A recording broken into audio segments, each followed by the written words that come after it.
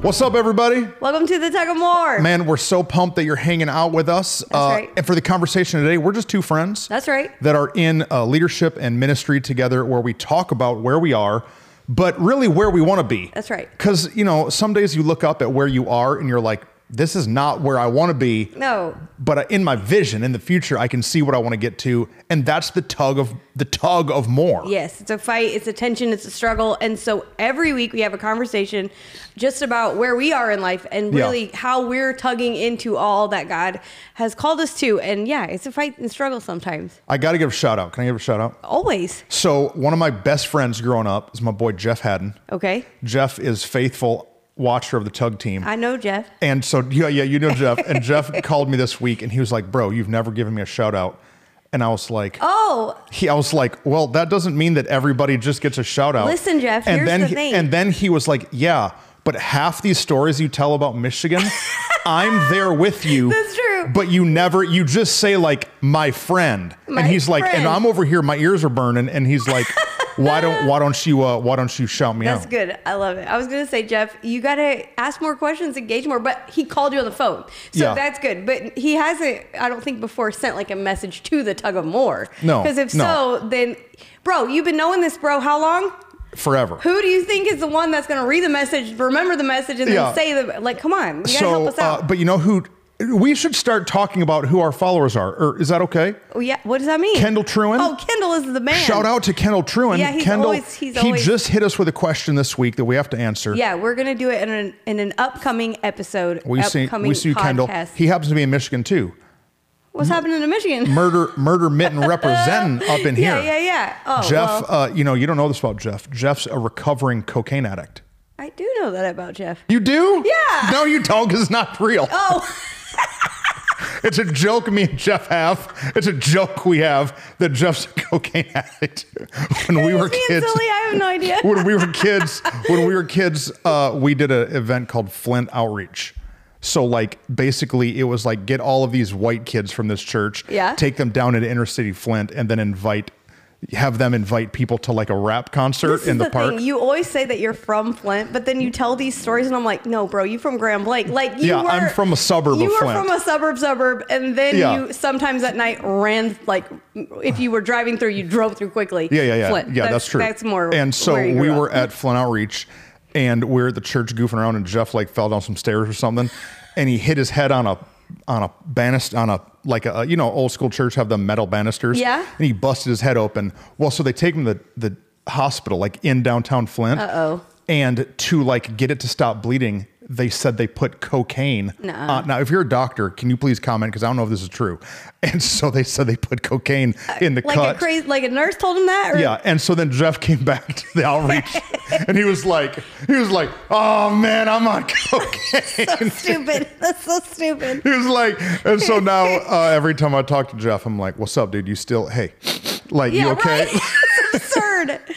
The most holy boys on cocaine in downtown Flint. Okay. Yeah, we made it. Love it. Well, what's up, Jeff? We're glad you're following. Guys, if you have questions, we want to hear what your questions are. That's right. We're just shouting out some. And the truth is, that's the easiest way to get a shout out is to say, hey, what's up? We have a question. Give me a shout out. And I have a question.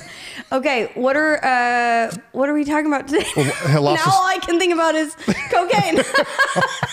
Cut that and clip it. All right. So at More Church, that's right. Like you said, we're pastors. Yeah. At More Church, we've been in a series called Get Off the Throne. Can I just tell you, it's one of the longest running series that we've ever done. Yeah. It's been basically literally since the first of the year. You did one standalone message like January 5th or whatever was the first end of the year. And then we've been in this series now for what, 9, 10? This is 10 weeks. 10 or 11. I think it was 10, the one you just did. I can't remember. I don't know. Yeah. 10. Yeah, it's crazy. Yeah, it's been a long one. But it's been amazing. It's one of those things that I knew that it was 6. Right. I knew it was a 6-week series, but then as we've been teaching, it just keeps expanding because like we did take your plan off the throne. Yeah. But there was so much to that idea that me and you did a tag team Sunday where we taught on it. Take your power off the throne. Take your perspective. All these things. Like your image, man, it's been, you did purse, like we talked about our finances. Take your purse off. It's been incredible because we're learning how to get off the throne of everything in our life. And I think as people on the tug team, tugging into more, it is really easy to want to gain control 100%. And to want to sit on the throne. Yeah. And so it's something that you said it this week, even, that this is not just something that God's given you for the church. It's something God's teaching you, teaching us, teaching our team. Yeah. And now we're able to take it and teach it to the people. Yeah. And so, I mean, scripturally, the Bible talks about how God is seated on his throne in the heavens. Right. And that he rules, he reigns over all things. So he's way more powerful than we are. Right. And if he's a God who's big and mighty and strong and knows all, but also super loves us, then why would we not trust him to get off the throne? Instead, what we do is in all these areas of life, we go up to God and we're like, hey man, would you scooch over? Yeah. Go and scooch yourself, God. Right. This week, I accidentally quoted a song in the message that is not appropriate for Sunday. But it was hilarious. I quoted a ludicrous song. I said, "Move, God, get out of my way," and I could hear a couple men in the church start laughing, including my husband, who just kept repeating it over and over again. I was like, "Stop, pay attention." But that's what we do. We tell God, "Move, God, get out of my way. Right. I want to be in charge."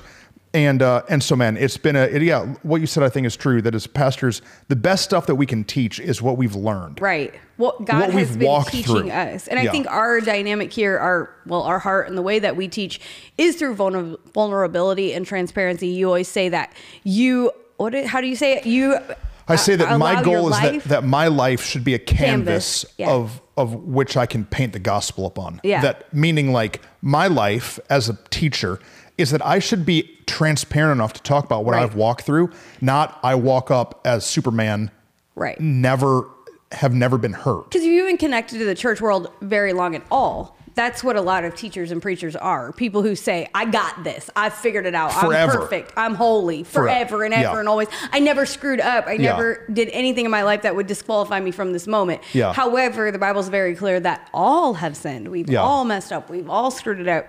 And therefore, that's why we need Jesus. Yeah. And so in our dynamic, we teach from a very transparent place. And so all of this series has been transparent, vulnerable. You and I both. I've had a few, spoken a few of them. Bangers. She did take people off the throne and protection. And good God, take protection off the throne. Yeah, and we want to protect ourselves. And we've both been very open about our own struggles. You literally put a picture of your mom on the throne and talked about like the season of life that you had to take your mom's influence or authority over your life and had to move her to a different seat. Right. Because you were an adult now. Because now I'm a grown up. Right. But I'm saying to talk about your parents. Yeah. Yeah. That's a whole other tug of war conversation. No, it's true. And so like in our family, our spouses, like we're just, again, using our life and what God's teaching us. And so I think that's where what happens is we, as Christ followers, as people who love Jesus, we know he's on the throne. Yes. But we don't know it. Right. And we don't allow ourselves to like self-reflect and be self-aware enough to admit, oh crap, I'm trying to be on the throne in this. And so you've done a beautiful job of allowing yourself to tell your story, to say, hey, I've been sitting on the throne in a lot of places. Yeah. And I think that it could be easy for somebody to say, okay, I'll admit this one place that I've like sat on the throne. But what you've done, we just said it, is I've only done 2 of them. So that means 8 of them have been you, bro. Yeah. 8 times, 8 different areas you're saying, hey, I got to get off the throne here because I've been sitting on it. And so the truth is, when we look at it and we're actually willing to be self-aware, we can realize we all do it in all these areas. Yeah. Maybe every day. And so it's been incredible. So this week, as I was preaching, one of the weird things about preaching while you're on stage is they have this big TV monitor down on the floor and there's a countdown clock on it and it's counting backwards. And so like, I know how much time I have and I know how many notes I've got left. And in our first service, at one point I say to Whitney, I'm like, I'm out of time. And you were like, you got 5 minutes. Well, usually you say I'm out of time and I'm like, nah, it's good. Keep going. And this time I was like, nah, bro, you out of time. Because I email you my notes. I have 2 pages of notes left.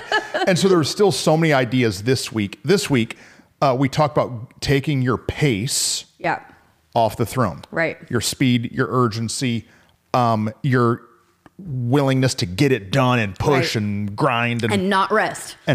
Yeah. And so we really talked about taking our pace off the throne and learning how to rest. Yeah. And there were so many more ideas that I said that we would film a podcast.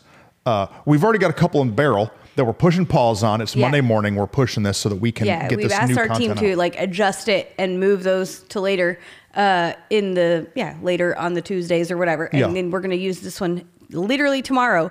And we've done rest before on the podcast. We've talked about it to an extent, but we've done 2. They're there. They're in the corner. Somehow. Yes. Yeah. But the thing about it is we were in process. Like we've been in process. You had talked about it yesterday that it's been kind of a 3-year journey, like the summer of 2021, 2020 maybe, and then 2021 and then 2022. It's been like a process and a journey. And so even those podcasts, they're not out of date, but they're out of date from what we've been learning. They're prequels to the conversation. Or we were talking back then as I was trying to figure out how to decompress and rest. For sure. Yesterday after service, our families went to lunch. Yeah. And while we were at lunch, we were talking. I told you all a story that I think has been like a foundational way that I look at how to navigate life. Yeah. I remember when I was a kid, I was like 9 or 10 or something. And I was riding in the back seat of my dad's van. My mom and dad are there. My dad's driving this Ford Aerostar van, brown. And it's in the middle of winter and we're coming up on an intersection and you can see that there's a pile up, like car accident in the intersection because the ice was so bad that these cars, they hit the brakes and they skid and they crash into each other. And like we're coming up over this hill going 45, like we're about to get into an accident. And the cars in front of us are skidding and crashing. And I remember my dad, instead of slamming on the brakes like all the other drivers, my dad hit the gas. Mm-hmm. And he hits the gas and he drives up over a curb and up this like grassy hill and then like down around and through the intersection and through somebody's yard. And we avoided the accident. And after we got through the intersection and avoided the accident, my dad says, you got to throttle out. Sometimes you got to hit the gas. Yeah. Everybody else hits the brakes, Truston, hit the gas. And it's this moment that's it's like one of those memories that marked moment. It's one of those memories I can't shake. Yeah. And it's true. Yeah. It's true. Sometimes that you need to throttle out. Don't always hit the brakes. Sometimes you need to throttle out. But that was true in an emergency situation. You're in an emergency. Something bad's about to happen. My dad only high throttled. He high revved the engine for only 90 seconds. Golly. But yet, as an adult growing up, I carried this idea that I needed to push, tug, fight, throttle out, which is not sustainable. You can't keep your motor at 5,000 RPMs all the time, or you're going to just start blowing head gaskets. Yeah, I don't know enough about and I found myself with a couple blown head gaskets. Yeah. I found myself emotionally tapped and worn out. And then I started to learn how to rest. Right. And it's been a very difficult process. Yeah. We've talked probably on other episodes about how we all went to Cabo and how I was laying on the beach next to Aaron. And I think Pastor Tim was there and we're laying on the beach. And after 30 minutes, I think Aaron was like, "Hey man, you good?" And I was like, I think I'm relaxed. But I was still like, my back tense. Muscles were all tense and like my legs were all tense. And I just was so high strung that I didn't know how to just take a breath. Well, you're talking about an emergency situation. And I think when you're talking about the car story, like that is the part we did not, neither one of us, both of us have lived seasons of our life in what we are reacting as though it's an emergency situation, but it's just life. Yeah. And the adrenaline it takes to make it through an emergency situation is exhausting to your body, like on the other side of it. Yeah. Like I can think of like emergency situations in my life that I've had to respond to. And like afterward, I'm like, whew, why do I feel so exhausted? But it's because there's adrenaline in you that really gets you moving and motivated. And we have in seasons been guilty of doing just that because the situation at hand, and I think ministry makes it all the more intense because lives are at stake. Souls are on the line. Souls are literally hanging in the balance. that we've spent years of our life in an emergency adrenaline rush moment. Yeah. And it's like, no, we got to chill the crap out. And so, yeah, going out of your whole context of life, going all the way to Cabo, laying on a beach, which is a totally different environment, was like a first moment of like, okay, maybe I can breathe. But yet it took so much time, energy. But yet it took 3 years to really fully inhale and exhale. Yeah. And I think that's one of the things you said yesterday really got me in the like, yeah, I'm good at it when I take myself out of the environment that I'm in consistently, weekly. I can now fully go on vacation. I went on vacation last week because it was spring break for my family. And I, while we're friends, I text you a few things friend-wise, but I did not check in. I did not work. I did not work in any way, which is contrary to what I used to do. I would have still been emailing, still been checking in, and I don't do that anymore. But the minute I got back home, we had a parade on Saturday, and I fully went back into like over intensity work mode of like, we have not done a parade before in a long time. And so to my family in my home, I had to catch myself like, whoa, you have revved back up. And I think that's what you've learned over the last few years. What you've learned, which is now you're teaching all of us, and we're all going on the journey I'm grateful for, is, okay, we can implement this rest, this slower pace, still pace of tugging, still getting into more, but a good pace that's sustainable in daily life. Yeah. And it's been so valuable that I realized it on Saturday, and I wouldn't have realized it a year ago or 2 years ago. Yeah. Oh, I'm clicking into this crazy gear. Yeah. Hurry. Chill the crap out. Enjoy the moment. Have fun. Still work hard. Like, it's possible. It's possible. I have learned a tool that helps me. So when I was younger, I used to be into powerlifting. And I did legs this morning. I did squats just 2 hours ago. Okay. And before I ever do a heavy lift, I psych myself up. I'll stomp my foot. I'll slap my chest. Back when I was powerlifting, you would have guys that like slap you in the back. Yeah. And when I didn't know how to rest, I was doing that to myself every day. Not lifting weights. Right. Getting to the office by 9. Yeah. Getting out of bed. Smiling. Right. I was living this like slap yourself into focus. Yeah. And now what I've learned I have to do is do the opposite. I have to not physically slap myself, right. but I have to slap myself into relaxing. Yeah. Yeah. I have to tell myself, hey, calm down. Right. Truston, put your hands in your pockets. Yeah. Slow down. Carry a bottle of water with I have to do some things to tell myself to just breathe, to just relax, or else I can very quickly get spooled up. Yeah. It's so good. So we talked yesterday, and then at the end of the message, when you said, okay, we're out of time, I'm like, yep, we're out of time.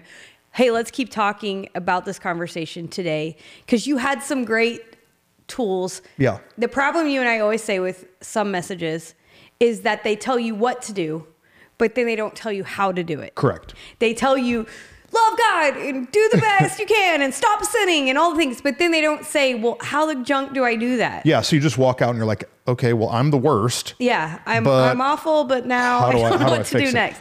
And so I think there's just some practice that we can help ourselves learn how to rest. And so I know that it goes against our regular policy. And I definitely had to start and restart the podcast a couple times because I got too stressed out. Because I'm like, oh, wait, there's notes? I don't like it when there's notes. So I talked about how when we rest, we have to realize that there's passive rest and active rest. Yeah. It's really good. Passive is you're going to sleep. Passive is you're laying on the couch. Passive is you're doing nothing. You're asleep. Take a nap. Yeah. That was good. Take a nap. But active rest is what I've learned I need more, because it's not only about resting your body. Right. It's about resting your mind, your emotions, resting your creativity. Like for me, I'm a creative communicator, and you can only get so many drops of juice out of the orange of your brain. And like, if I preach 6 weeks back to back, I'm creatively tapped, dry. Right. And I'm just squeezing, and my message that should take me 15 hours to write takes me 30. Right. Because I'm just tapped. And so I've learned that what's better for me, better for the church, better for my family, is to not preach. It's why we've been in the series 10 weeks. Yeah. And I haven't done them all. Right. Now, to honor you is that because you have a different perspective and these messages you preached, you had on your heart really heavy. Yeah. And so it's not just that Pastor Whitney bats for me when I'm tired. No, that's not what I mean. I don't hear it that way. But I have learned to get off the throne of thinking I'm the only one who can communicate it. Right. Well, I think pause. I think that is a huge struggle of those who are leading organizations thinking they're the only ones who have to do it, can do it. Oh. And so it goes along with what we're talking about. There have been people you and I both have known who only will be the only one. Dude. And if they're not the only one, then they bring in other people who are heavy hitters, big paycheck people, instead of trusting the team they've got around them. And that's a huge piece of resting in the pace that you've learned. Wait, I'm going to slow down. And I think that's it's a gift for the body. It is. That you've done a great job at doing as well. Thank you. So it's important. Being lead pastor for 7 years, every message until last year on money, I did. Oh, that's true. Yeah. Because it's kind of a tense subject. Yeah. And do you know what? Every pastor I've ever followed, they're the only one in the church who ever preached on money. Right. But then this last time we did a series called Legacy of More, where we talk about finances. I had Whitney and Aaron preach. Yeah.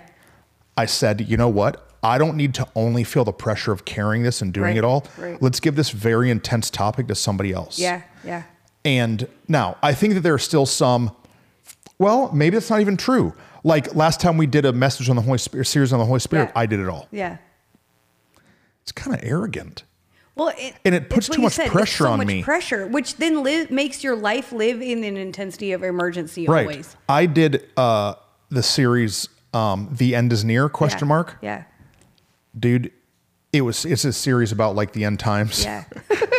And it was so heavy on me personally. Yeah. That it literally made me sick. Yeah.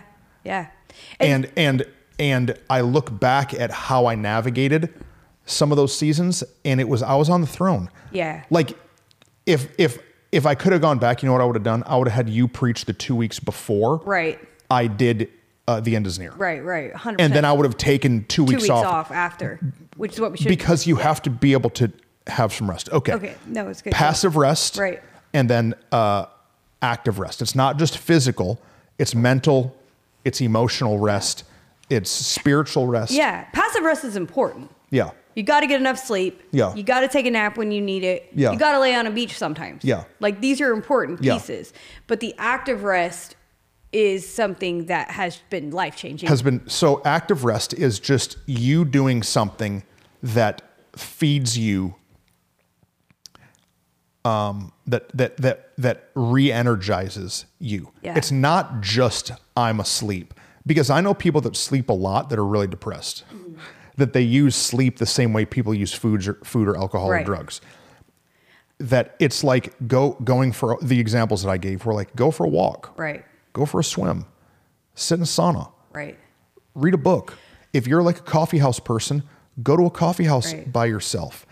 Like for me, something that I've started to do while I'm taking days off as active rest is there's all these great barbecue restaurants in Texas. Yeah. And I really like barbecue. Yeah. I've got my diet back together. Yeah. I'm eating well. I'm working out. But on Fridays, I can choose, you know what I'm going to do? I'm going to drive an hour to this restaurant that I've wanted to go try by myself. Yeah. The kids don't want to go. Rachel's not digging it. And it's a thing that's now I'm taking an hour there. I'm there an hour and a half. I'm driving an hour home. And it's this like thing that I've put into my life that allows me to have some active rest. Yeah. Let's dig into it a little bit because I've heard a couple of things. I've heard a phrase before that if you work with your mind, you should rest with your hands. If you work with your hands, you should rest with your mind. Mm-hmm. And I think that's a good like starting point. It's not always true all the way, but like for you and I, we're very active in our mind during the week. And so taking a walk, driving somewhere different, like doing something physical that it could be physical, like working out, or like you or like love your garage, like tour around your garage. Just now, Titus and I have started getting into RC cars. Yeah. Okay. And I've built a whole one side of my garage is now multiple tables with shelves and all these RC carts that we take apart and we put together. Yeah. And so it's funny because Rachel says to me, she was like, is this hobby for Titus? Right. And what she really means is like, you're the one at the kitchen table until late in the night taking apart RC cars and putting them back together. And it's just my adult Lego kit. Exactly. It's just my adult working with my hands, because you know what's happening while I'm doing that? I'm not thinking about the church. I'm not thinking about a sermon. I'm not thinking about any of those things that are pressury to me. I'm still focused, but it's like not Beauty and the Beast. It's like Dr. Jekyll, Mr. Hyde. It's like this guy can go to sleep. Each other. This guy goes to sleep when I'm doing this. Yeah, and so it's funny because I mean, again, we've been friends a long time and we've been on this journey together. You would say, I don't have any hobbies. What are my hobbies? And it was almost like we would get worked up in the like, what do we do? But you found this thing that just brought you joy. Right. That was just fun and easy. Yeah. And like, you would not have a year ago said, oh, RC cars are my hobby. You might not right now still want to say that. No. And it feels weird, but it is. It is. It's my hobby. Rest. It's rest, and it's a good way to connect to my son. Exactly. And it's relatively inexpensive. Right. Like, I used to say my Jeep was my hobby. Right. But my Jeep was not inexpensive. Right. And it wasn't really practical. It was causing some stress. I almost went and bought a jet ski. Okay. There you go. But I told my extreme personality to just relax. Yeah. I went One day you can buy a jet ski. If anybody out there has a jet ski in their garage that they do not use, there you go. Holla at your boy. No, it's true. And finding those things, I've talked about it before, that like when we've gone to Cabo, Mexico, I found out I love to paddleboard. Like I am good at it. I can't take my phone. I have to just be me and a paddle and a board and Jesus. And like, it's some of the greatest like mental rest I've ever had. It's not physical rest, but it's rest because I'm out there just by myself. It's hard because I don't live in California or Florida, but we can find places and spaces that can refill us and refuel us. And then we allow ourselves to go, okay, this brings me joy. This is restful to me. And it doesn't have to look like what you think your personality it should look. I am not a paddleboard type and lady. You're not a RC dude. Like these are not, but they're things that brought us joy. And so from that, we've been able to find other things that would bring us rest and joy. You know, one of the greatest things I ever did, and I'm a little embarrassed to tell a story, but I'm going to do it. So this year I went on sabbatical and I wanted to go, just somewhere warm and tropical and not really expensive. And so I went to Key West, Florida. Yeah. That's not embarrassing. Why? Well, because Key West is kind of like very 90s. Yeah. And like full of old people. Don't look at me like that. You're on my heels. I know. I'm with you. I'm saying we are people of the 90s. We're kids of the 90s. And so I went to Key West by myself for 3 days or 4 days? At least you didn't go to Miami, bro. Like, it's good.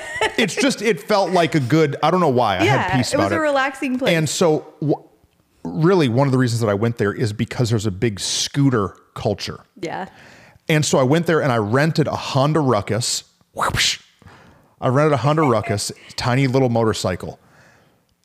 And I'm telling you, it was the greatest thing I've ever done in my whole life. Yeah. This is what I'm embarrassed to say. I just took my shirt off, and for 3 days. That's why you're embarrassed? Well, because, like, I would not just take my shirt off and ride around on this little motorcycle here in town. How embarrassing. Like, true, right? Yeah. But like, I'm in the city. I don't know anybody. Someone would definitely take a picture and put it on the internet. I don't know anybody. Right. I don't care what anybody thinks about me at all.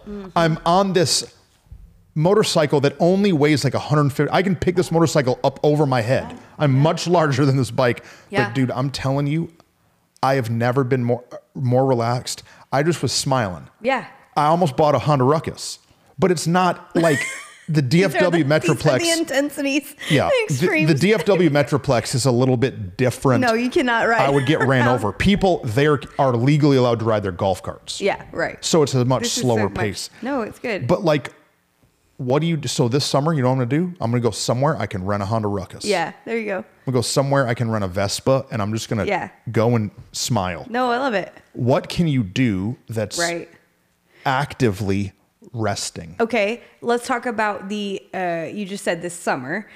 Let's talk about the frequencies of which you need to do these things. Whitney's helping me push into my notes that I've got. This is why I got stressed. It's because once I'm in notes, I'm like, I got to follow them. Okay, so there's a couple different ways that I've learned how to rest. There's daily, weekly, monthly, quarterly, and yearly rest. Yeah. So let's just jump into those. Okay. First is daily rest. I think that daily you need to have a moment of what I wrote, silence and solitude, where you're just silent. Where you have a little bit of solitude. Yeah. Maybe you're a mom and you're like, I can't do that. You can for 10 minutes. Yeah. Give the kid the iPad. Yeah. For 30 minutes. Or put them down 30 minutes early. I'm saying like silence and solitude is where clarity comes from. Absolutely. The way that I got all of the content for Get Off the Throne is in moments of silence and solitude. Right. Not, come on, write a sermon. Right. No, man. Yeah. Just, hey, God, what do I need to do? No, it's and good. So you'll approach your whole day different. Yeah. You'll approach your whole day different if you can just have some silence and some solitude. Yeah, I think that growing up, we would talk about having quiet time with God. And it would feel like this really, it is really important. Yeah. But it would feel like this super important, holy thing that I had to do. And if I didn't, I was Well, you got to failing. nail it. And you got to do it right. And you got to read the right scripture. And you got to have a word from God and all this. And then when in this season of trying to find rest, I realized if I'll just go sit outside in the morning. My husband, we've talked about it before. Aaron and Rachel are the greatest at this. And so I've started in the mornings going and sitting outside on my back porch by myself in finding solitude and realizing, oh, this is quiet time with the Lord. I had it so trumped up in my head that if I didn't have my Bible, my journal, and do it exactly perfect, then I wasn't doing it right. But no, this is where me and God can just meet and abide with each other. And I can hear so clearly, get joy for my day more purposefully, that I feel. There was a season, I've talked about it before, where I was literally feeling like I had to pull myself up from my bootstraps every day in order to keep going. And it was like, well, yeah, you're missing some really important things in your life. And one of those was the solitude. You and I both have extreme loud, outgoing personalities. Right. Where most people would think, okay, they are 100% extroverts. They recharge by being around other people. But the truth is, we both recharge by being quiet and alone. Yeah. And so it's why going to a barbecue restaurant, somebody might have heard you say, go by yourself. That's weird. Why aren't you taking friends? But for you, that's recharging you. Yeah. And so there has to be some quiet in your day. I have to have quiet in my day. We used to have our offices literally around the corner from my house. And I would get home in 3 minutes. Yeah. And I would call my husband sometimes on the way home. Hey, I'm on my way. Is there anything I can pick up? Blah, blah, blah. And I'd talk to him until I got in my driveway. So you walked in spooled up. I never took the minutes to just shh. Yeah. And so I'm like, I've learned that I have to actually start my day and end my day with some quiet. When I was struggling to sleep, my counselor was like, well, what are you doing to turn off your brain at night? Oh, stop looking at my phone. Actually rest. It's such an important piece every day to have solitude. Every day, have a little bit of solitude. You know what you were talking about, like the quiet time with God and doing your devotional. Yeah. Do you know what I think has ruined a lot of people's devotional time? What? Is that they think they have to nail it. No, you said it, and I'm like, that's exactly what it is. But do you know why you think you have to nail it? Why? Because pastors sell devotional books. You're right. You're right. We as Christians have been marketed. Yeah. The new Joyce Myers, the new Priscilla Schreier thing, the new Tony Evans, we're marketed. Well, here's how you have a time with God. Read my book. It's $19.95 in the bookstore. And I think for a lot of years, I thought that a proper devotional book was a devotional life, relationship, solitude with God was either reading one of those or in some kind of Bible plan. Right. That like systematically got me through the Bible. But like maybe right. Maybe there's a mixture. Well, I was going to say, let me caveat it because we at More Church, we reach a lot of people. Yeah. People who've loved God a long time and people who just met him. And so like devotional books, Bible reading plans, these are incredible tools for when you are just starting in your relationship with Jesus to help you understand how to read the Bible, right? How to really hear from God in through his word and to process some of those things. But the more we grow with Jesus, the more we can have time to like really read his word, understand his word, and let him speak to us through it, that we don't have to feel so stressed out. I didn't read chapter 2 today of this Devo book, but instead God showed me one scripture and I held that all week, and he spoke something new to me all week in that one scripture. It's just what you said. It's a mixture of things. And so realizing, hey, if you didn't get to read your Jesus following or whatever. I'm saying that's totally true and good. Right. If you're a check the box kind of guy, right. If you need to check the box, then maybe you need to have silence and solitude that isn't just accomplishing a goal. Exactly. That's what I'm saying. No, because it wasn't as fruitful. It is, my relationship with God became another goal I was checking. Exactly. And so sometimes it's just being. I think that the reason that yoga is so popular. Right. I agree with you. Is because God designed us to have some silence. Right. Some solitude. What is meditation. Yoga? It's active rest. Right. And then people attach some. Now, listen, I think yoga's fine. Go do yoga as long as you're not rubbing crystals on your forehead and voodoo junk. chanting Buddha something. I don't know. Like, as long as you're not turning it into something, I think that it's fine. Well, but the reason that the world has ran to that is it's just a replacement for silence and solitude. They've replaced God with this man-made religion. Right. Meditation is like that's a yoga word. No. That's a Bible word. It's a Bible word. We're to meditate on God's word and like really soak it in and really take time to know it. And so I'm like, do that. Okay. Do that junk. Okay, good. Daily. Next is weekly. And so I dug in a little bit in the message. You spent a ton of time yesterday talking about that. Yeah. The idea of the Sabbath. The Sabbath day, that God commands us to take a day off, 24 hours, take it off. No work, no labor, unless your oxen is stuck in your ditch. Right. Like, unless your entire life is about to be ruined because this thing dies, take the day off. And so if you are not a more church person, but a tug team person, and you didn't get that message, I would 100%, here's the link to it. I would 100% encourage you to go watch that and get it because it has such great, deep understanding. I think so many of us who tug into more struggle with the Sabbath. I still struggle with it. So hard. Yeah. And we make excuses. Yeah. And I'll make it from this time to this time. And we come up with all these things because we can't just chill the crap out and get off the throne.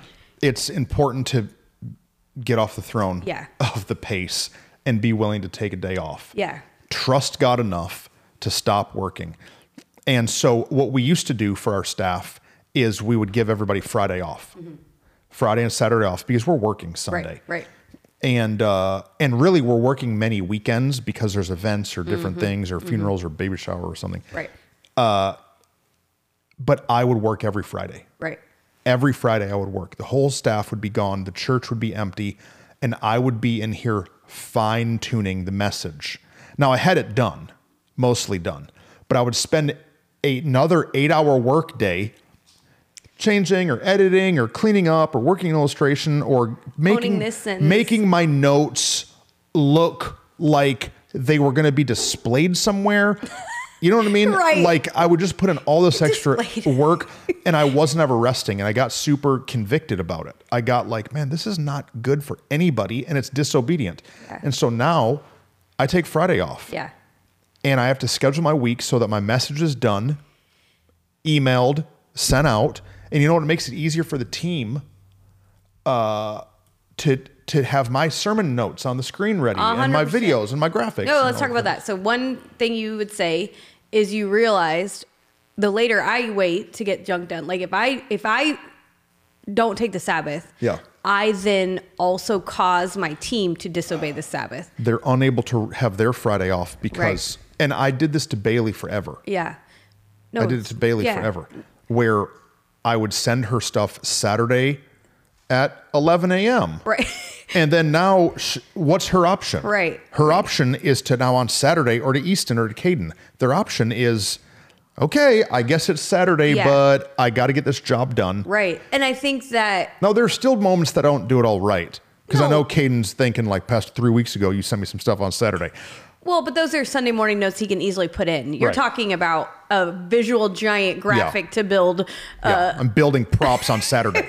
And like for us, like Destiny will get our props ahead of time. And it just happened to me 2 weeks ago on this Sunday I was preaching.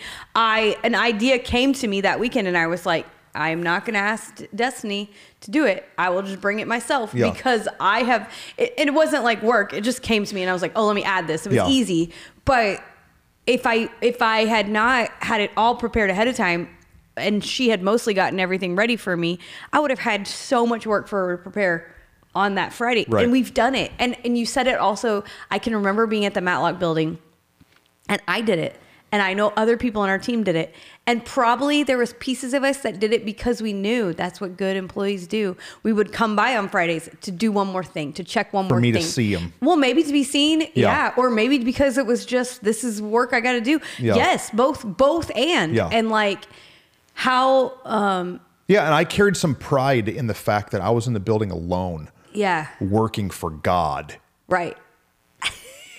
While disobeying him. Right. He's looking at you like, bro, go home. And you're like, aren't you proud of me? And he's like, no, I'm not. So I've got a mirror. I've got a mirror in my office. Good. This is where I was going to go. And I wrote on the top of my mirror in my office, the gift is in you. Right. It's something that God spoke to me while I was having some silence and solitude. Yeah. Trusting the gift is in you. Yeah. You're here on Fridays agonizing over the preparation of this message. But the gift's already in you, man. True. Get it together, pull it together, get your notes, get your focus, get it, and then deliver it to the people. Can I say something as your friend? You say whatever you want. Well, yesterday you said it, that your messages have been better this year than they've been in the past. And I think part of that reason is because you've learned to trust that the gift is in you. Because before you would spend your Friday and Saturday honing this sentence or that sentence, this power statement, which has become like in the last decade or two, like that was a churchy thing. You would have power statements. What's incredible is when we rest and trust God in the solitude, you've got power statements just flowing out of you that aren't in your notes because you're able to let the Holy Spirit speak through you, which is what God wants us to do anyway. Well, and I'm more relaxed. Yeah. I'm not just... It's so much more well, one, it's more fun, but two, it is more powerful because it's clear that in that moment, this is not some rote words you have to say because you articulated them perfectly in a 50-hour diatribe, but instead that the Holy Spirit is really speaking what he wants to speak. And you trusting the gift is in you allowed yourself to say, because God put it there, which then allows him to use you the way he wants. And so I'm like, it's been a game changer. But I'm about to take a step farther because what you and I are talking about is our job. Correct. So like we're pastors, this is our career. This is what we do for our job. Yeah, we gotta help. So like as you hear all that, I want you to be thinking about your job. Right. I know we're talking about church, which is somewhere you might attend. Right. It's our job. But for me, it was even more than that. I was having a conversation a couple of years ago with one of our directors. Who our directors are like guys who help us with finances and contracts and all that stuff. Things smarter than us. And he was like, what are you up to tomorrow? And I said, I've got to go home. I got to mow the lawn, and I listen. And he looked at me and was like, Pastor, tomorrow you're going to mow your lawn? I said, yeah. And he said, aren't your kids like 6 and 7? Right. I was like, yeah. And he said, and he started asking me all these questions. He's like, well, how much do you make an hour? It's like, I don't know. He's like, well, I know how much you get paid. So he pulls his phone out, starts doing some math. Yeah. It's like, this is how much you make an hour. How much does it cost you to hire somebody to mow your lawn? Right. So I told him how much it cost me to, and he was like, you understand that you are giving up your whole Saturday morning with your family to go and weed eat and mow your lawn. And he said, Pastor, he paid for it for, I think, 6 months. He said, I'm going to pay for your lawn to be mowed. Yeah. I'm going to send a company over. They're going to mow your lawn. I said, thank you. Thank you for doing that. And then realized out of that I needed to put that down. Right. Now, you have to know my story to understand what that means. Right. Because for me, there was pride in why would I pay somebody to do something I can do? Men should have calluses on their hands. Right. It's how I'm raised. No, it's healthy for in certain seasons to teach your son how to mow the lawn. Like there's certain, we're not saying no one should mow their lawn. No, I'm saying for me and the season that I was in, and it was on the throne. It was an ego thing in me. Right. That was, I will not let someone else be the man of my house. 100%. But I had to realize that for me to rest, that's what we're talking about. Yeah. What's more valuable than me saving $40 a week? Right. Or I don't even know how much it is. We've got a discount. However much it is for me to save, my rest is more valuable than that. Correct. Yeah. I should not spend 4 hours on my day off because guess what? I'm still working. Yeah. Right. I live in this body. Right. And I'm still working. Just because I'm not in the office and just because I'm not writing a sermon, I'm not having a meeting, I'm still working. And so I'm still too spooled up. I'm pushing the lawnmower and I'm listening to a podcast. Right. And for me, I'm not saying everybody has to go hire somebody to mow their lawn. But it's for so me, good. it was something I had to stop doing so that I could learn to rest. Well, for two things. So one, in that season, you were only taking Saturday. Right. Like you weren't even. I was still working Friday. You were still working Friday. And so for me, one thing my counselor so got me on is I was like, hey, I'm kind of taking Fridays every now and then. Like I'm getting there. I'm working on it. But I have all day Saturday because for us in our job, we don't have Sunday. So a lot of people in their jobs have Saturday, Sunday, or maybe you work in a retail job and you have Tuesday and Saturday. I have no idea. Well, Sunday we work 6 to 2. Yeah, that's our day. Which is a full day. That's a full day. And then many times we have an evening event. Yeah. Something else. Or a weekend, like we had the parade this last week, whatever. And so he said to me, I was like, so I'm taking a day off every week. I'm getting it. And he was like, well, can I ask you something? He's like, what did you do last Saturday? And I was like, oh, well, my daughter needed shoes for her choir concert. And then my son needed some stuff for school for his art project. And so we went to the store, we shopped for those things. Then we came home and we cleaned out their closet. We did this project, blah, blah. And he's like, perfect. So you worked for your family that day. Right. And I was like, what? And he's like, yeah, when the Bible tells us to work 6 days, it's not saying work 6 days at your job. Yeah. It's saying work 5 days at your job. In America, that's the way that we do it, or whatever, 40-hour work week. Work 1 day for your home. You've got to work for your home. So you've negotiated the things in your life that you work for and things you don't. You are building your garage set up and cleaning it out and doing those things. Like I'm doing stuff for my family. He's like, but if you're not taking rest time, those are different things. For yourself. And so for yourself. And so I think about like what you said before about like what restores and brings joy to you. And he was like, it can be with your family, but it can't be the same as working for your family. And so for somebody who's listening who doesn't work at a church, I think it's important, like we talked about it yesterday a little bit, that it doesn't mean stop going to church, stop serving with your family. That can be restorative and restful to you because you're receiving, even serving on a team, you're doing it together. My family and I, before I was Pastor Whitney, like they've served with me in volunteering at the church, and that was restorative to our family and restful and joyful. But that meant we had to then find, that meant Saturday could have been the day we worked, where Sunday was our day of rest. You have to look at it holistically and go, okay, am I giving myself a whole day of restorative rest in my life, whatever your job is? And I think it's just important as we're talking because, our context is ministry. Other people's context is the work week or whatever. So like if you work for a car dealership, you might work on Saturdays. Okay, well then what day during the week are you taking to rest? Right. And to not be working well, someday, as our team grows, as our staff team grows, someday, I don't know when, I'll start taking Mondays instead. I think for me, Mondays after preaching would be a better day for me to rest. Yeah. But right now, the need of my young kids and the need of our young staff is that I need to be here on Mondays. It's when we have our staff meetings, it's when we do a bunch of different things. And so, it's not about, don't get so religiously caught that there's a certain day. Like I have some friends who are Seventh-day Adventists. Yeah. And so they have church on Saturday because they say that Sunday is a day of Sabbath and they shouldn't even come to church. Right. Guys, we're getting too religious.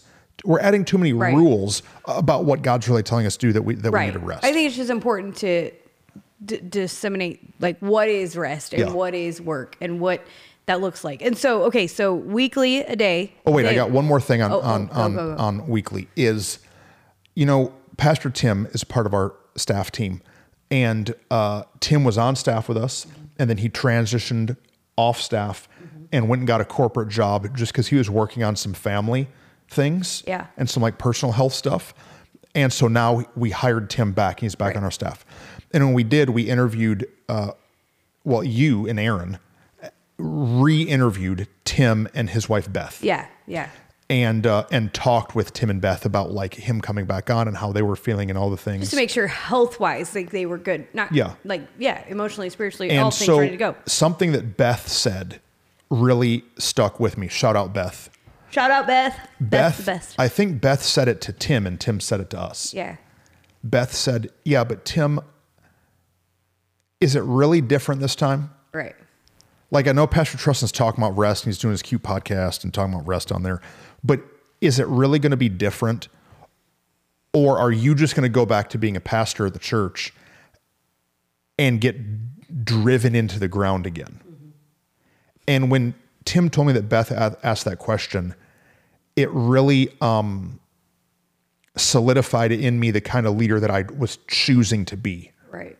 Because I don't want to be that guy. Right. I don't want to just be that guy for my life, but I don't want to be that guy for Tim. Right. And for Jude. Yeah. And I don't want to hold the whip in hand so hard that I'm driving all of our team to never rest.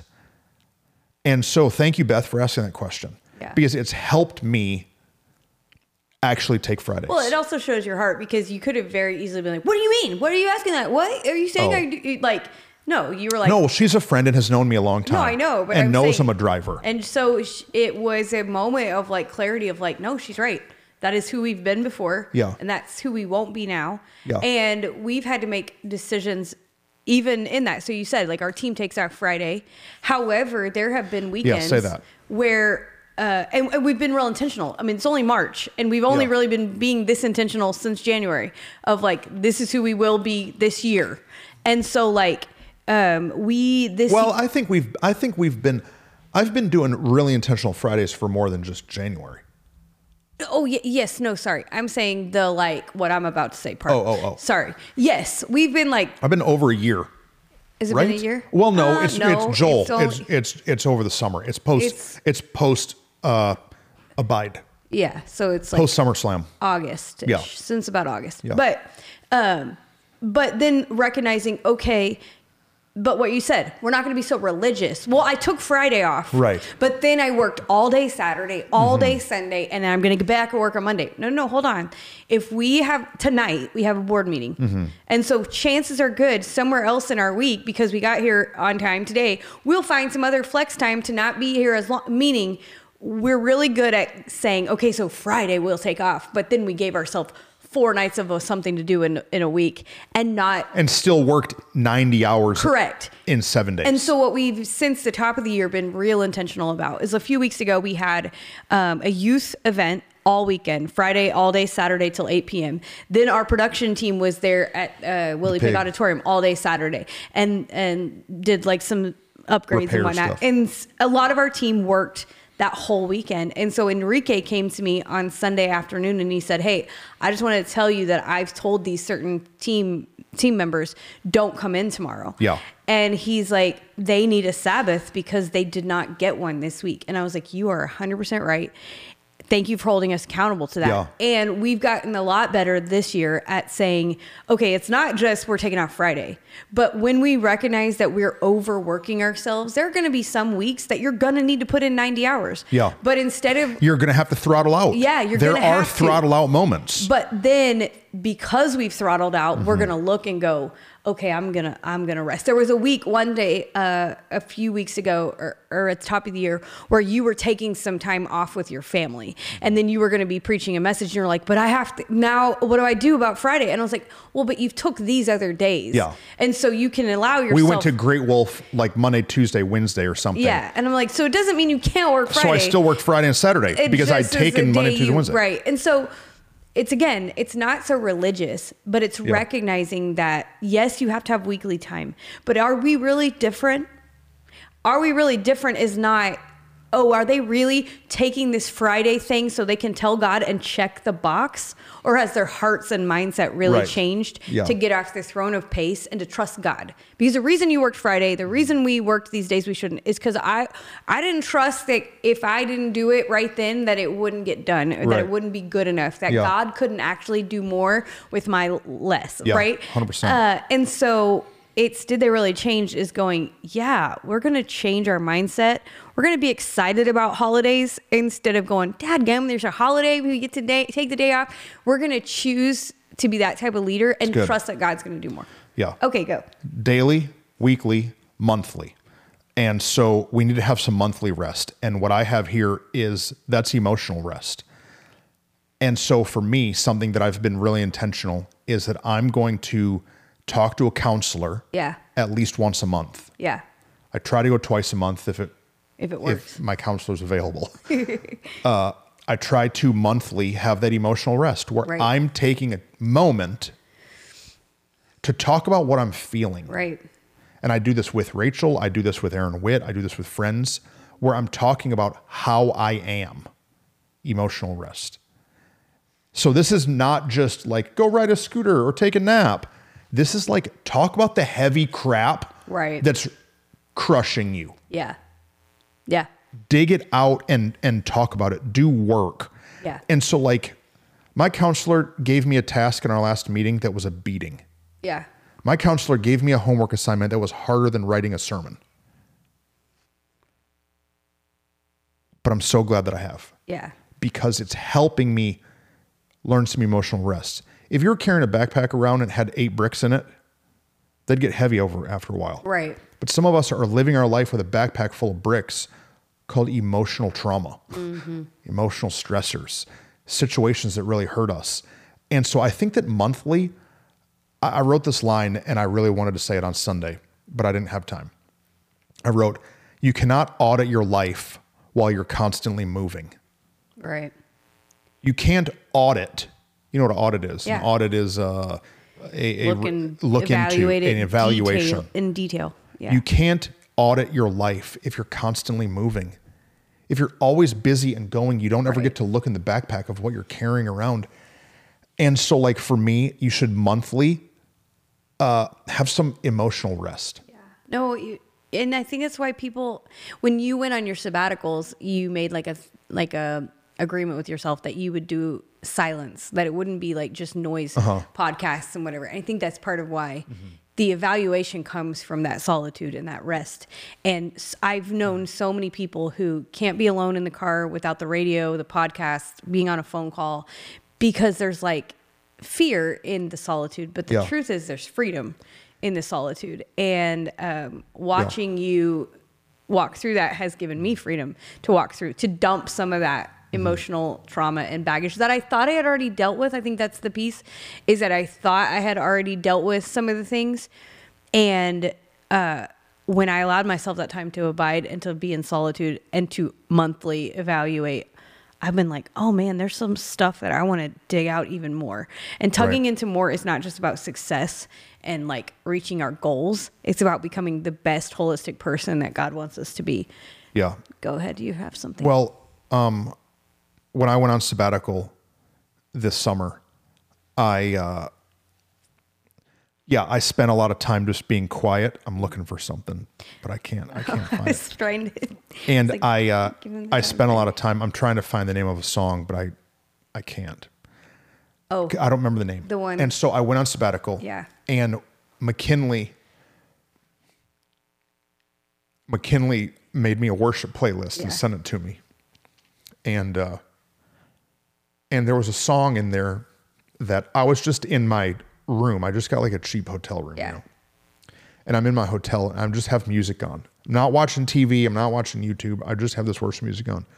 And this worship song, it healed my heart. Yeah. And it talked about like how you don't need I don't need a trophy from you. I don't remember the name of the song. I don't need a trophy from you. It was Gyra, yeah?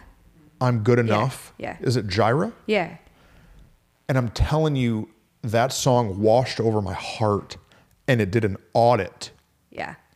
It did an audit, and it was the beginning of a lot of freedom. Yeah. I'm emotional because I want people to understand that you have to do some deep work. It's deep. You know, the reason that we love to be so busy and listen to all this stuff is because we hate being alone with ourselves. Right. Because then we have to actually evaluate the reason you're going and getting drunk is is because you just hate being alone with yourself. Yeah. You're getting high because you hate being alone with you.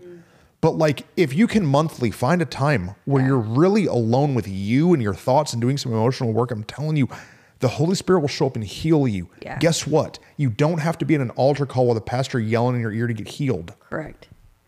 I grew up in religion thinking that healing happened at altars with a man smacking you or yelling at you or shaking you around. Right. At a Freedom Weekend that you paid $19.99, whatever, $199 for. Real healing. Yeah. It can come. It can happen when you just stop and let God audit you. David said, in a cave, search my heart, God. Yeah. Search my heart. Make it new. Right. Go to a cave. Find a cave once a month. Yeah.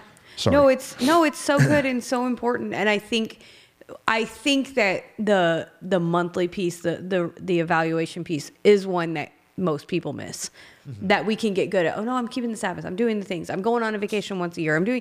But that evaluation of how the junk am I actually doing on the inside, it's a hard one. What you said, it's deep and it's hard. It's freaking hard work. Like, it's hard. We put it off for we lost our counselor in a season and put it off for a couple of years. Yeah. And I thought, well, we're doing good. We've tugged into so much more that we're doing good. But it is a constant. Yeah. We never arrive at any moment. And we have to constantly be evaluating because we're constantly going through more things in life. And so, it's a great tool. Monthly is that emotional rest. Talk to a counselor, talk to a life group leader, talk to a pastor, talk to somebody, get alone, audit your life. But then also monthly is the relational rest. Yeah. I think that there's some good relational rest. I talked to a guy after church yesterday, and he talked about how he's the fixer in his family. Yeah. But how everybody in his family reaches out to him, his mom, his brothers, his kids. Everybody's reaching out to him. And do you know what we need to do? We need to throw this thing in the trash, our cell phone in the trash every once in a while, and have just relational rest. Yeah. Don't talk to them. Right. Aaron and Whit are Rachel and I's best friends. Yeah. But do you know what we didn't do while they were in New York? Text them every day. Right. We weren't blowing them up. Now, there were a couple times y'all sent us a photo or, but like, turn it off. Once a month, cut the umbilical cord to all the other people in your life. And then I already talked about this. Monthly is the creative rest. Yeah. That if you are a creative person, which I think everybody is, how does that creativity come out? You have to have some creative rest. Right. You have to find the way that can rejuvenate for you the creativity. Allow space for that. Yeah. It's super important. Quarterly. Do you have something else? No, go. Quarterly rest. Daily, weekly, monthly, quarterly. Quarterly is every 4 months. For me, I've tried to have some family time, have a event, an activity, a trip, make a memory. Just me and my family alone. Go to Great Wolf. Yeah. Go to Jellystone. Just me take 2 days off and us just do. You don't have to spend money. Right. I know there's people that are watching going, man, pastor must be rich. No, I'm not rich. I prioritize my finances and I sold a lot of things in my life that I was wasting money on. Right. Right. No, it's true. I sold it. Yeah. So I got off the throne of my image and I got rid of a bunch of stuff that I was wasting my money on. Yeah.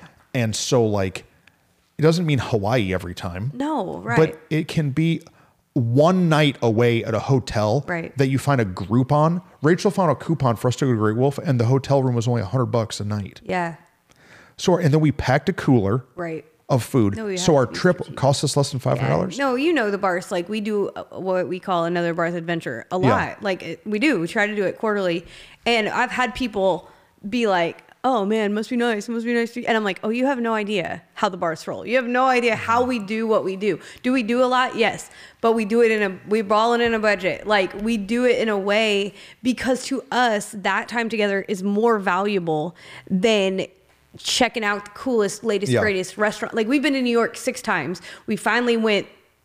This last time we finally went to this restaurant that like everybody goes to. That's so cool. Yeah, we got there and I was like, holy crap, this menu. This is why we've never come here before. But we waited until this time to show. It was more expensive than we would normally spend on a meal. But like you have to prioritize what you want to do, how you want to do it. What you said is so good. For Aaron and I, there were lots of seasons. I mean, you get in that season when your kids are young where you can become roommates if you're not careful. And it was like, we're going to every year find a time when we just go. If it's one night, if it's 2 nights, we live in DFW, like go somewhere and stay at a hotel. Yeah. And it became a part of just like what we would do, find the right time, the best price, all these pieces. You said it great yesterday. It works if you work it. You have to work your rest. Yeah. You can't just be like willy-nilly, oh crap, it's been a quarter, I haven't done anything. Let's just go spend all the money, do all the things. No, you got to plan it, prioritize it. You got to do a 90-minute presentation if you got to. Just make sure you say no at the end. Like you got to do whatever you got to do in order to prioritize that. But it's so valuable to you and I. What we do is a lot of pouring out. It's a lot of emotional toll on our life if we're not careful. And what you've learned in your sermon writing is that you have to have that creative rest. But in our life, we have to have emotional, spiritual, relational, all of these pieces of rest. And I think it's easy to be like, oh, my job's not that stressful. Oh, I go for other people maybe to think, oh, it's not that hard. Like, it's fine. And then something else you said yesterday kicked me in the gut because I'm in that season now with my kids getting older of like, oh, we're just going to grind for 4 months and then we'll chill out. I got to grind through this thing. And then, no, if you don't stop grinding, you will look back and 10 years have gone by and you grinded through 10 years and you didn't mean to. Right. You were just the next thing, because there's always more. And and maybe this hasn't been modeled for you. Right. It wasn't modeled for me. No. I love my mom and dad. They're the best. Because of their story, they had some emergency stuff that they had to lead our family through for a lot of years. And we didn't do a lot of vacations. Yeah. That's fine. Right. It wasn't modeled for me, but I now with the pace of my life have learned that I need to take some time to rest. Right. And you guys have been an inspiration to me and Rachel to just go and just take the time. Now, I'm going to tell, Rachel's watching the podcast. Rachel's probably in the kitchen right now. This is what she always does. She's in the kitchen making breakfast, except we've been talking a long time. And Rachel and I have to get better at it. We're good at taking the kids. Right. But we aren't good at just us going. No. Yet. Right. Rachel and I, the last trip that her and I took, we got in the biggest fight that we've gotten in years. Well, her and I went on just a trip to... a spa. There was a spa in Austin. Somewhere in Austin. I don't know. We went somewhere in Austin. And I'm telling you, while we were there, me and her got in the biggest fight. But guess what? We then processed and talked about it and healed and took major steps. And that fight and that healing that we got in would have not been resolved had we not went. You know why? It took a vacation for us to get over the fight. To evaluate. You had to take the time to evaluate. Yeah. Something I've been guilty of, though, that you've helped me a ton in, is that because I didn't grow up going on a lot of vacations, I would make the vacation another checklist. A task. It was important. It had to be perfect. It had to go exactly a certain way.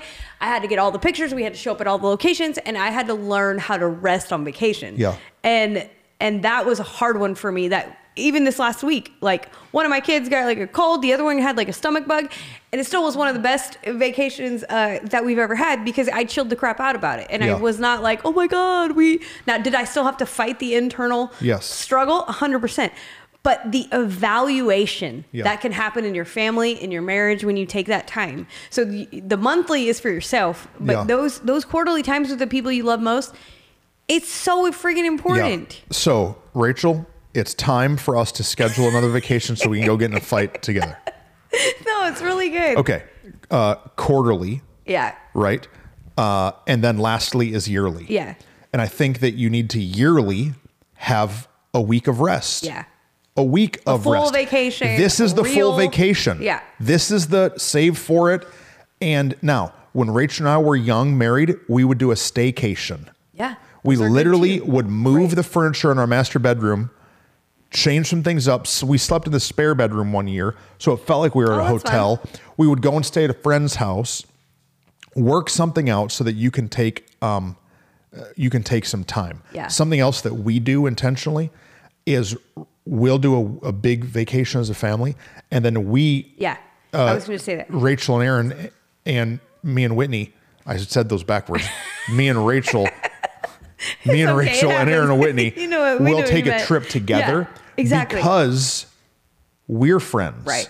And we as friends need to connect. The way we do life together is so essential. I need to connect with Aaron. Because you just said Rachel and Aaron and Truston and Whitney. Like, that's why. Because we do life together so consistently, so intentionally. Yes, you and Aaron need time together to walk on the beach. You and Rachel need time to just laugh and hang out at a pool. It's super important. Because if not, then we're not friends and we're just coworkers that drag our spouses along. Right. You know? And it allows for evaluation in ourselves. I love what you said there, because I think that is such an important piece of it, of the restoration, which you talked about so well yesterday. That you said the only way to restore is to have rest. And the evaluation that you just said is such a crucial piece of resting that brings the restoration. Yeah. You're not going to know how to restore it unless you've evaluated it. Mm-hmm. And taking time to rest allows you to see in yourself some of the areas like, oh man, I've missed working out. Oh man, I was running so busy that I didn't notice that I like to drink coffee in the morning. Whatever it is, you've got to have that time. And that's something for us on those trips together that we're able to go, oh, here's some piece that we can evaluate and see where we're at. And then for each other to go like, hey, here's where I'm at. Can you help me? And dig it out. Yeah. Dig it out. Because we'll go and have lunch after church on Sunday. Right. But we're all tired. Yeah. And so that's not the time for somebody to cry and say, here's what's going on with my parents. Right. Exactly. Here's what's going on with our children. Here's what I'm going on at my job. Yeah. I wrote down the definition of vacation. Okay. An extended period of leisure and recreation. Yeah. The action of leaving something once previously occupied. Leaving something that was previously occupied. You're leaving your life. Yeah. You're leaving the normal stressors. It doesn't have to cost $1 million. Doesn't have to cost $1 million. It doesn't have to be on Instagram. Right. It doesn't matter if you're not swimsuit ready. Right. None of these things matter. If you like the cold, go to the cold. If you want to go to the mountains, go to the mountains. If you like the beach, go to the beach. There's a million places in Texas you can drive that you've never been if you live in Texas. It's true. Like, just take some time to rest and relax. Yeah, I love it. It's super good. What else? Well, let me look at these notes too, because I wrote some stuff down yesterday to make sure we said them. I got all cryy and now I'm like... No, it was wonderful. Man, because it's been a journey, and it's still a journey. And I think that's the important piece. And so if anybody has questions about rest, about the pace, about slowing down, I got one Bible verse I want to read. Is it the one from the end? Because it's literally what I was about to say. There's one last piece in my notes. Okay. But you read it in the Message version. Are you going to read it in the Message? Okay, good. Because we have to walk through that. It's important. Okay, so it's Matthew 11, 28 and 30. And this is the part. I've taught it before, where Jesus says, come to me, all of you who are weary and heavy burdened, and I will give you rest. Take my yoke upon you. And Jesus draws this image, right, of two oxen. These two oxen, they put this big wooden yoke on it. And I actually have a yoke that I used in a sermon illustration. That's right. I just didn't have time. And so, where, you put your head in it, and if you put Jesus in the yoke with you, he's stronger, so he can help pull the load. And so I've taught it before, but this last week I read it in the Message, and it's so good. And it says this: are you tired, worn out, burned out on religion, just on the rules and the rituals? Jesus says, come to me. Get away with me, and you'll recover your life. I'll show you how to take a real rest. Right. Not a fake rest. Real one. Drugs is a fake rest. Cheeseburgers in parking lots is a fake rest. Right.